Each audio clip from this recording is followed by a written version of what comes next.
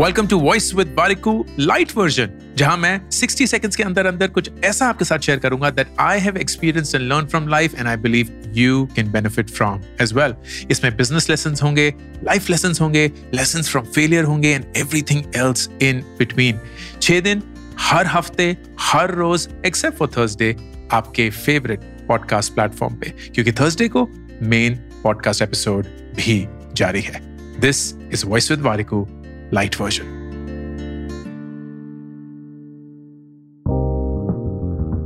Three signs that you're growing as a person.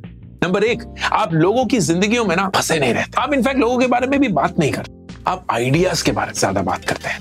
Number 2, आप अपनी गलतियों को जानते हैं, अपनी वीकनेसेस को पहचानते हैं, उनको कबूल करते हैं और उन पे काम करते हैं। नंबर 3, आप अपनी इमोशंस से वाकिफ हैं।